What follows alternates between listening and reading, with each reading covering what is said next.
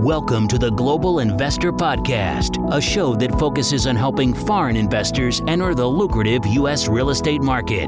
Host Charles Carrillo combines decades of real estate investing experience with a professional background in international banking to interview experts in all areas of U.S. real estate investing.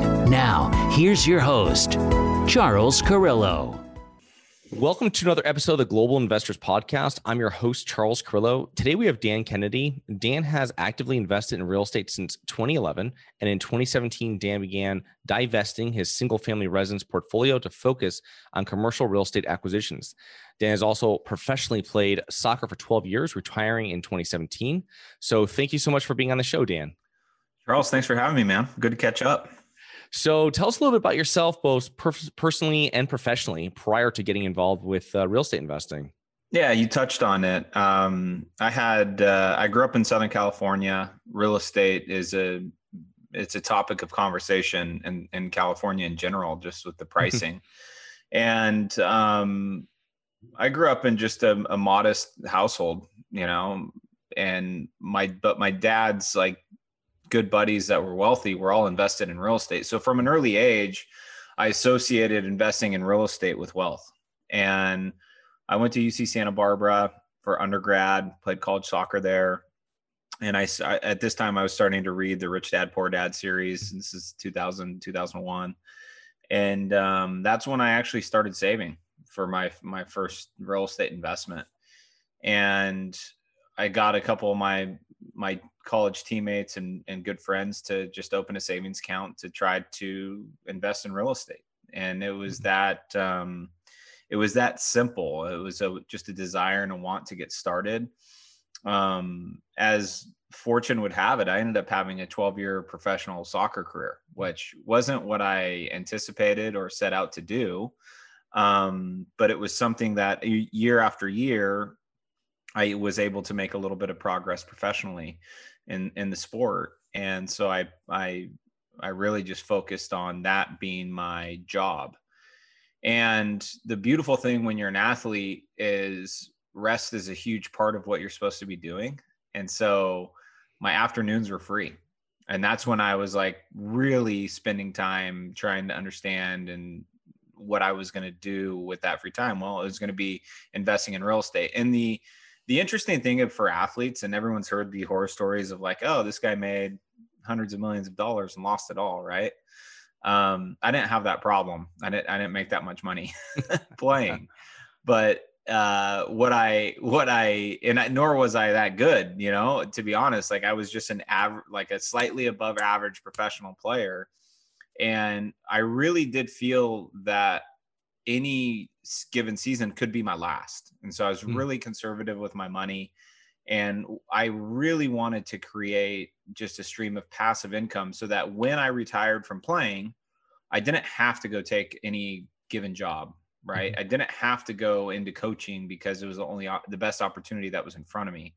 So really my focus as I played was every year I was trying to buy one or two investment properties that had a good steady stream of passive income. And when I looked up in 2016, it's like, I think I had at the time 7 properties I was self-managing. And I was entering into business school while I was wrapping up my professional career. And I was at this pain point where I could not, from a lending perspective, from a managerial perspective, it was hard for me to scale my business model.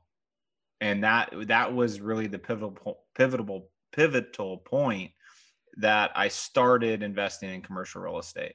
And I actually started as an LP investor in a larger syndication shop. Okay, interesting. Yeah, so it was a transition from not being able to scale that 1 to 4 unit property portfolio to getting into commercial, which is I think what most people, definitely for me, it was one of the things, because it was like, wow, this is going to take a while. And also you didn't have much scale. And I mean, it's not as an efficient use of your time, I think. Well, so let's think about this real quick. Let's just say we're buying $500,000 houses just for the use of a simple metric, and you own 10 of them. Okay. You own you own $5 million of real estate. In the single family world, if you buy more expensive homes, you're probably actually going to drive down your return on investment if it's a rental property, right? So if I own a $2 million rental property and it's a single family home, I'm likely to be cash flowing a lot less than if I owned a $250,000 single family home in a smaller market, right?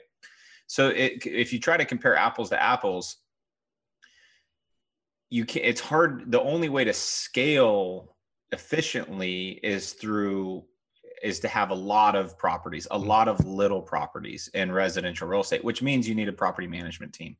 And I wasn't willing to build that property management team. So there's plenty of people out there that are and have been very successful at it. It just wasn't for me.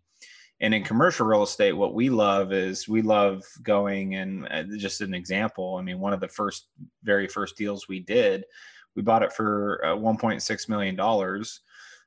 We used $400,000 of equity, and we sold that same property a few years later for $2.6 million. Oh.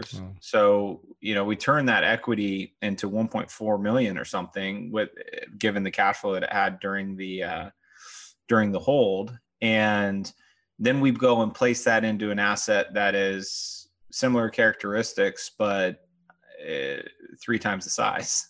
Yeah. And so when you talk about efficiently putting your money to work, commercial real estate is a lot, for me, easier way to do it. And that's what's so appealing, And so we started, Matt and I, my business partner, we started out both with single family home portfolios. That was our seed fund in order to start Driven Capital Partners. And we largely started Driven Capital Partners to invest our own money. So in a way, we kind of think of ourselves like as a family office real estate shop. This is for and then we've naturally opened up our investments to friends and family. Interesting. Okay. Yeah. The other thing too about scaling the single family or smaller multifamily is the geographic, which is one thing that very difficult when you have a real estate team and you've got to send someone an hour here and an hour there and stuff. So there's a lot more factors. Whereas you can have 100 units here, 3 hours away, you can have 100 units, 3 states away, you can have 100 units because it's big enough to scale there. Great. So let me add to that, Charles. Great example. When I need a new roof at my apartment complex, let's just say I have 100 doors to pay for that roof. Oh, yeah. If I need a new roof at my house, at a single family rental home, there's only one unit paying for that. Right. So it's hard. Like all of these costs are a little bit more painful, let alone if you had a tenant move out, then you had a roof leak. Now you have 100% vacant building. And now you're servicing all of these expenses completely out of pocket, where your apartment deals, you're like, well, I average 95, 97% occupancy. So I can understand my vacancy risk a little bit better. Yeah. Yeah. Someone was telling me about want to buy a property and renting it for $1,400 a month. They just emailed me like the other day and making $150 a day. And I was like, you have one tenant moves out during that whole year. If you have a perfect tenant, stays for 12 months, pays you on the first every month. Then when they move out, then when you make ready, even if you're the perfect agent to re-rent it, I mean, you just lost all your money. You know what I mean?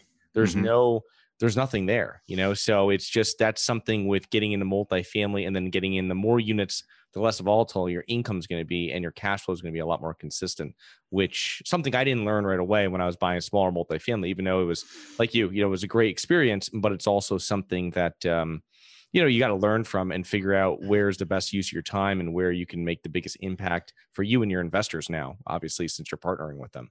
Yeah. And you talk about partnership and investors. We have investors that are active operators, and we have investors that are completely passive real estate investors.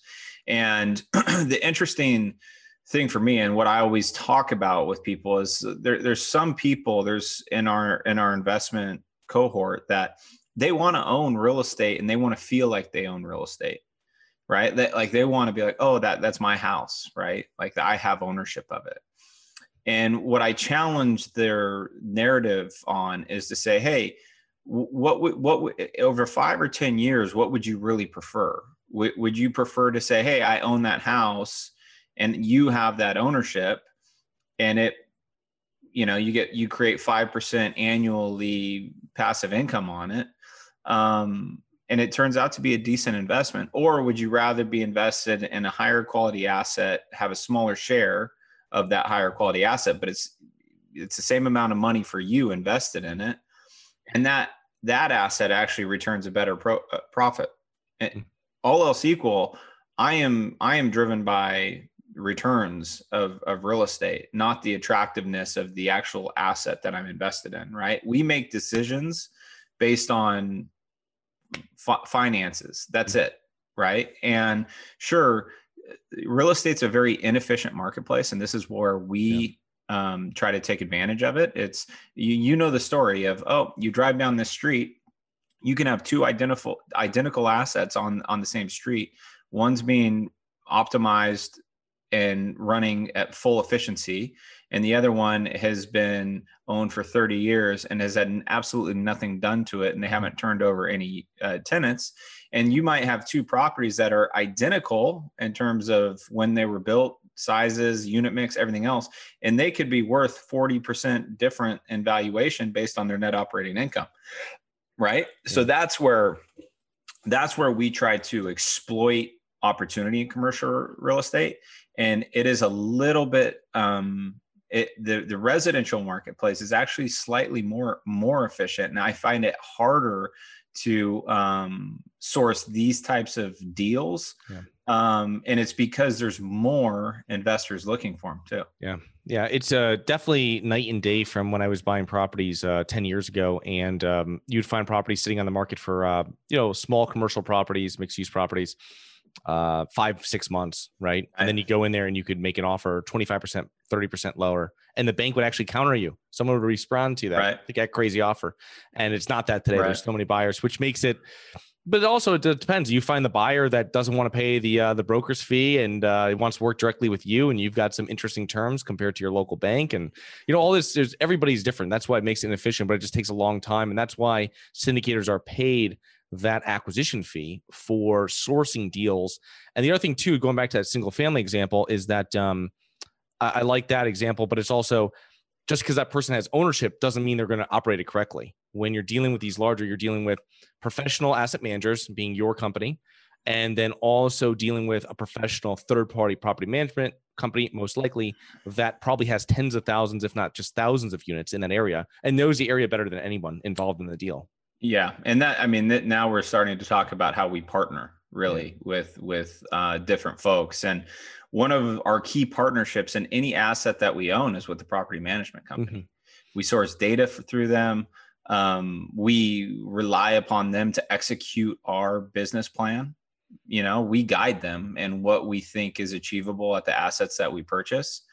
So yeah, it's this syndication space is really relationship driven. You touched on deal flow. How are we accessing deals? Driven Capital Partners, I would say 90% of the stuff we purchase is completely off market. Yeah. And so you have, you have for instance, we just closed on 100,000 foot multi-tenant industrial warehouse property in St. Louis. The seller is a developer in town, and he's in the middle of development on a hospitality deal, on an office deal, and he needs cash, right? Think about the world we're living in with COVID. He needed a quick solution to close. He knew his number, and the listing broker that he was talking to, we had just closed a deal with. Yeah. So he said, "Hey, let's talk to the Driven Capital guys, and if we could provide a quick solution, we could get a little discount on the property." And that's what we were able to do, and everybody was happy, right? That for the seller, the service that was provided was he needed liquidity for his other projects. So what he could not afford to do was have some CBRE long marketing plan where 30 investment groups walked the building, and maybe it went into escrow and fell out, and then maybe it went into escrow and fell out, and then 9 months later he was still trying to sell this property. So we gave them that quick certainty to close, a little discount. We were happy with the pricing. And now for the next, we may never sell this asset. That's how excited we are about it. Nice. Yeah. See, that's it. You had a competitive advantage over anybody else because you had the relationship and you had access to capital. Mm-hmm. And that's something that new investors don't have. So you had a leg up on other, let's say, amateur investors in the market, right? That didn't have that relationship because they hadn't proven themselves. And the other thing too, is they didn't have access. Obviously that's a fast closing. So you had access to capital, whether it's your investor's money or whether it's your money, you had access to that. And that's what made everything kind of seal the deal. Yeah, absolutely right. And track record is reputation is everything. And that's what,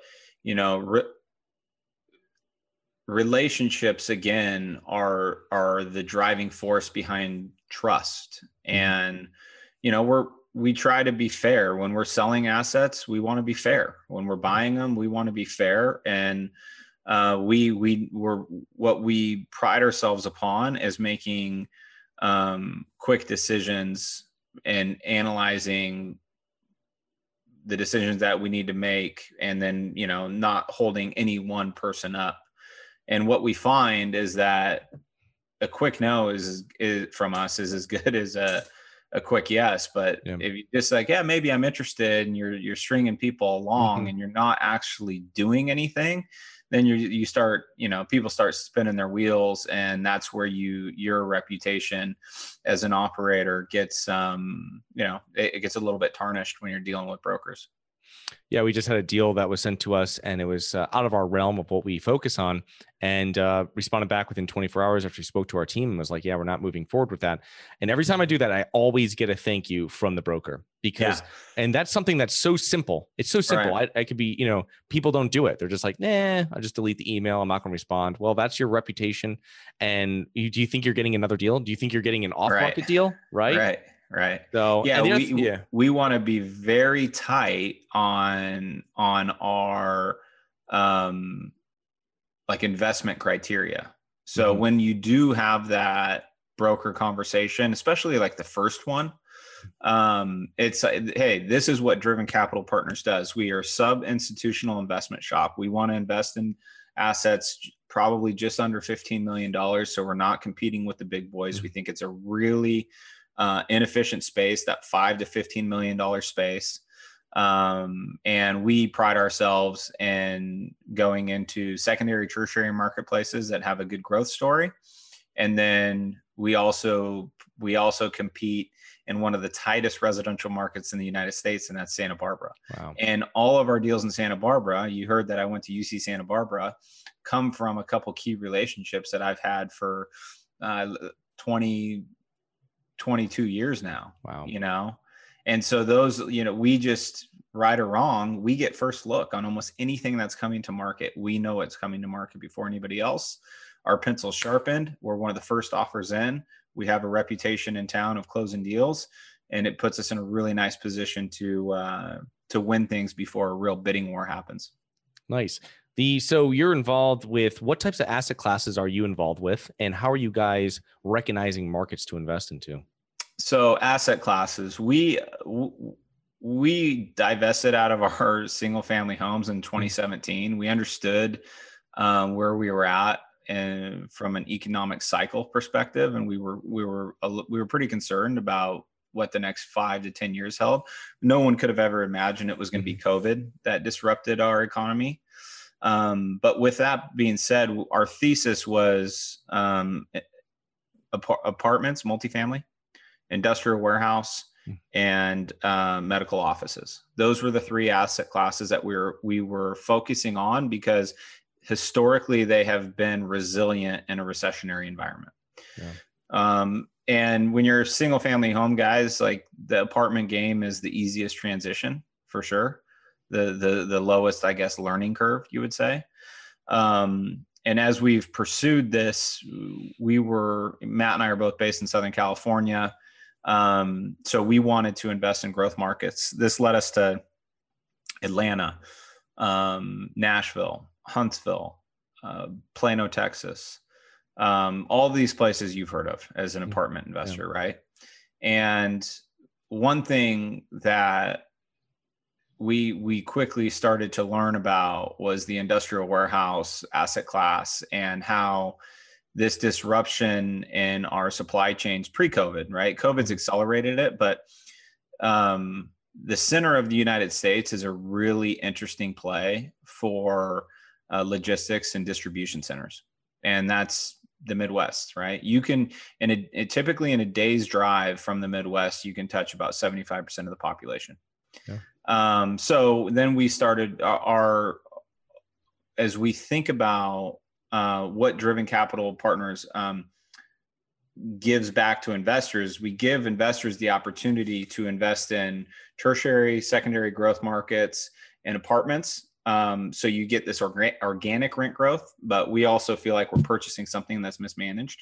So that's our value creation strategy. And then the industrial warehouse is supposed to be the stable coupon clipping, passive income investment that buy under market rents on the lease, buy on the very low end of a price per square foot. When you look at, like in St. Louis, we want to be the guys that own the building at the lowest basis possible.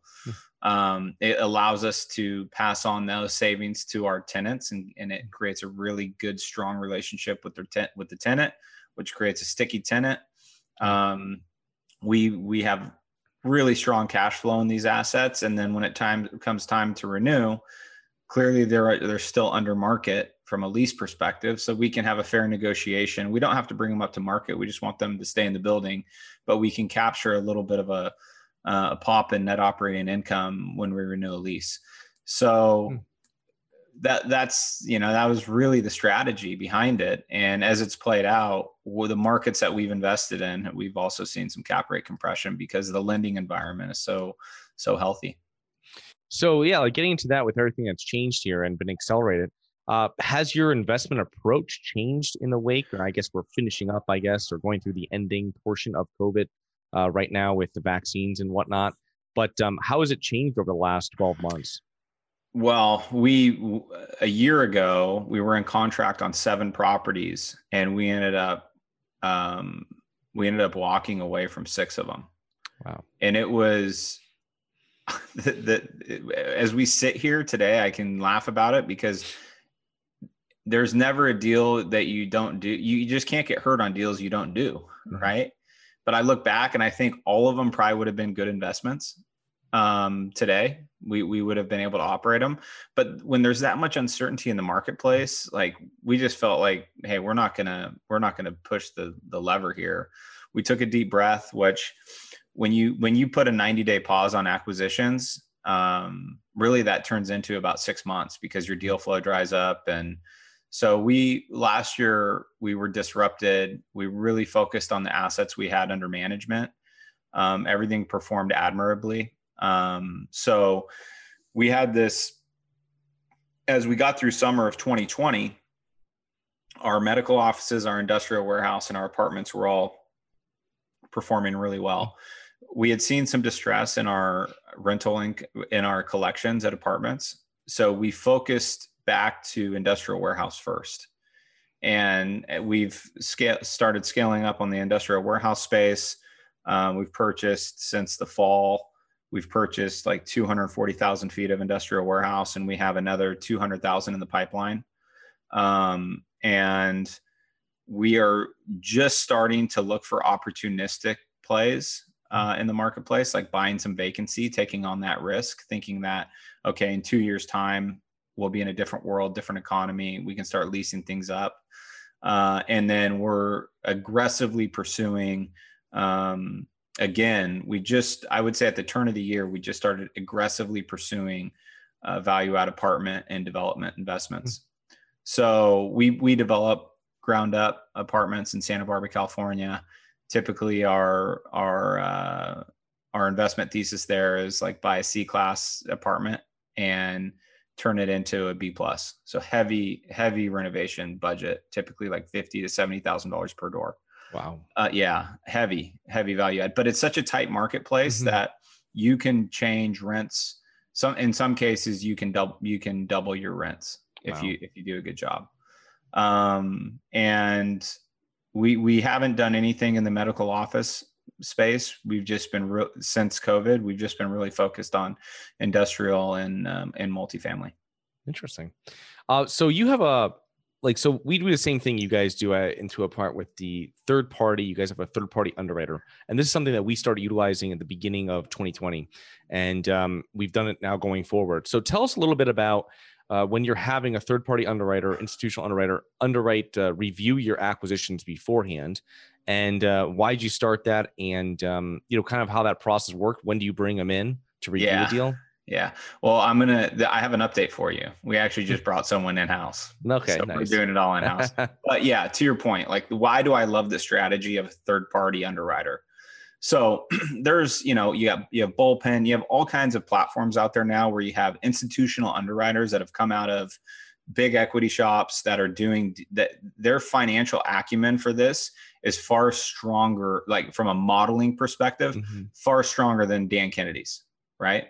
And so whenever we're going in to purchase an asset, we want to get underwriting from multiple sources, because this is our due diligence. This is the check work against what we think can actually happen. So typically we have a listing broker underwriting the deal.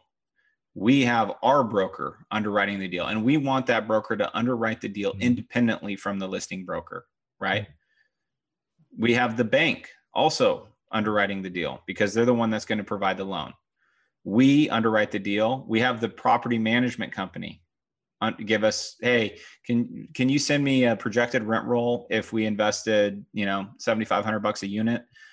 Can you send me, what would you, based on all of the apartments you manage in the area, what is your expected expense ratio over the course of a year, right? And then simultaneously, as we're going through this, so Matt and I would underwrite the deal, and then we would go and we built a relationship up with Bullpen where we would send it out, and then they would independently underwrite it. So as much of it was about efficiency in some sense. Is like, okay, Matt and I are building this business. We need to kick out some underwriting, but it's also about making sure that we're not missing anything. And so now we're big enough where we have a full-time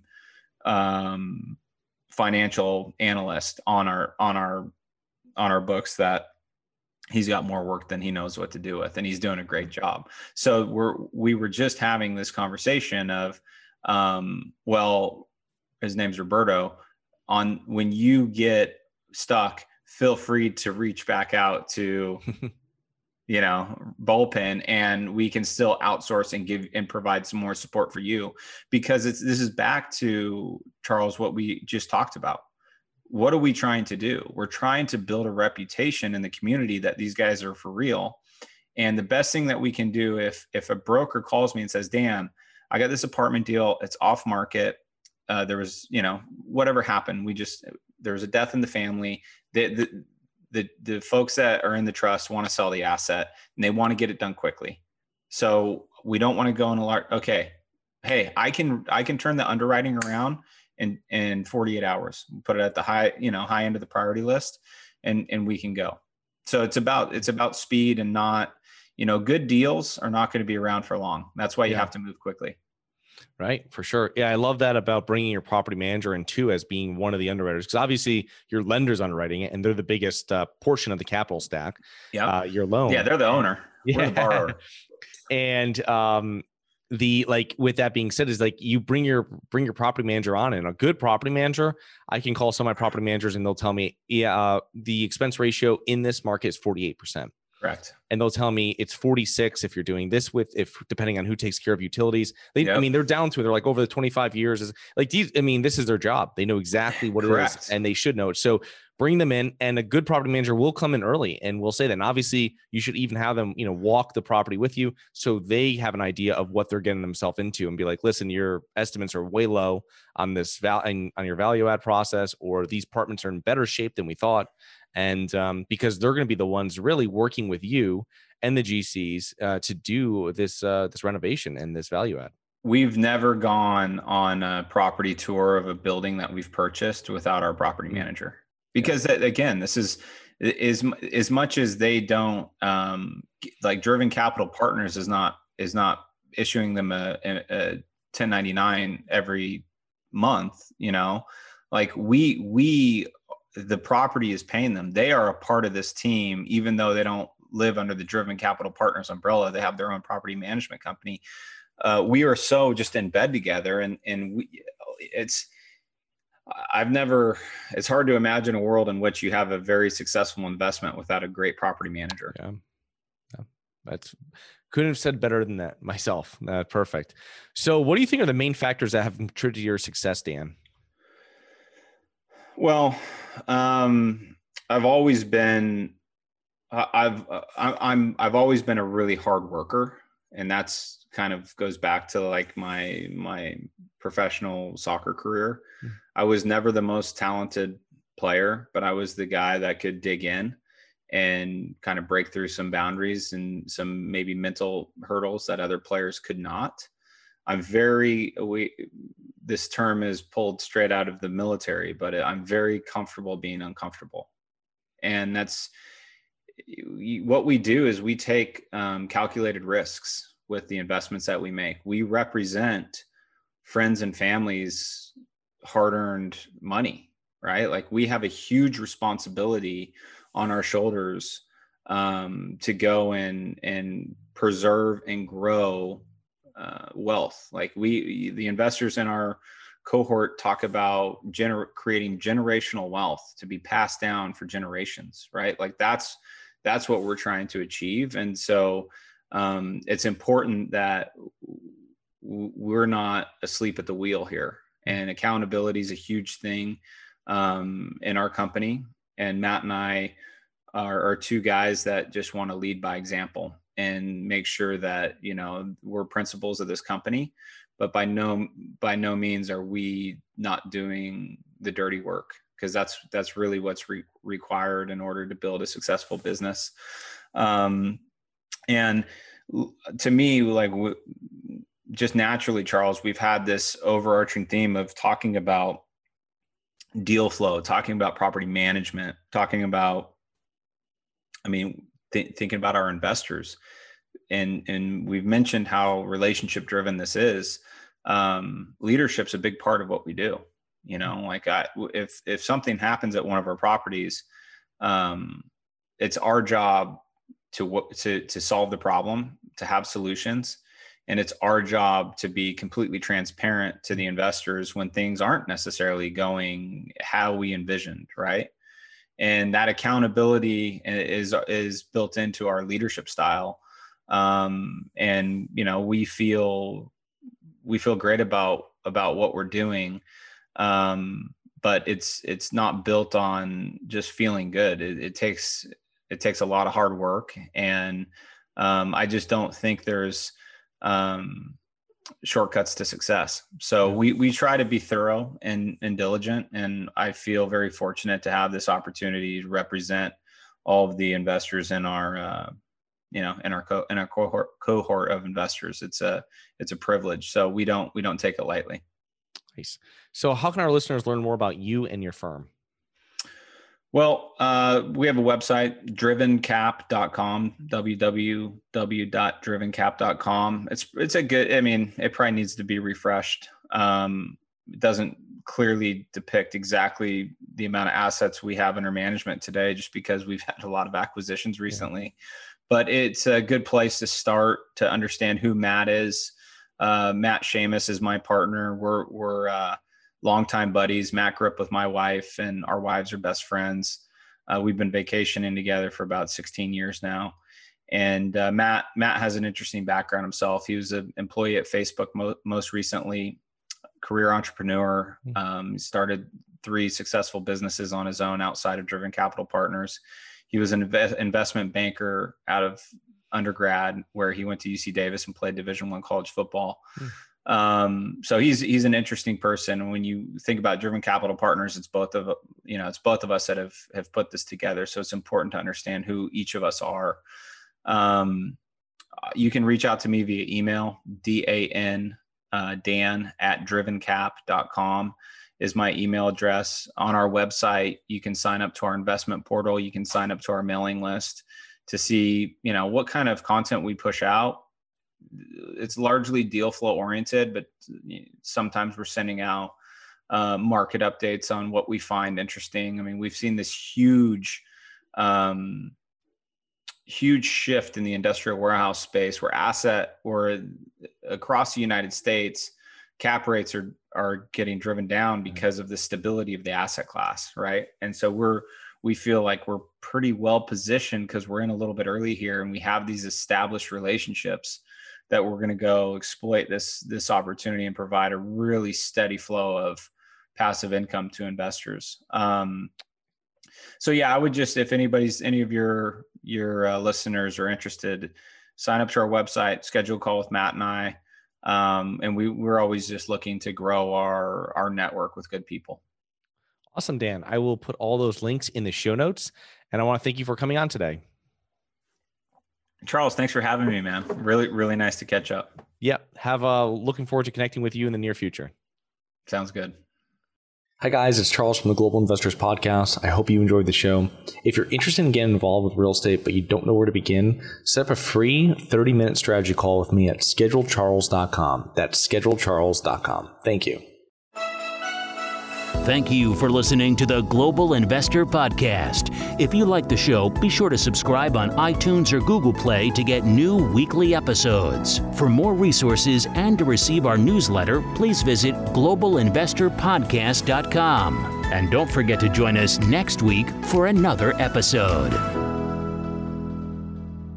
Nothing in this episode should be considered specific, personal, or professional advice. Any investment opportunities mentioned on this podcast are limited to accredited investors. Any investments will only be made with proper disclosure, subscription documentation, and are subject to all applicable laws. Please consult an appropriate tax, legal, real estate, financial, or business professional for individualized advice. Opinions of guests are their own. Information is not guaranteed. All investment strategies have the potential for profit or loss. The host is operating on behalf of Syndication Superstars, LLC exclusively.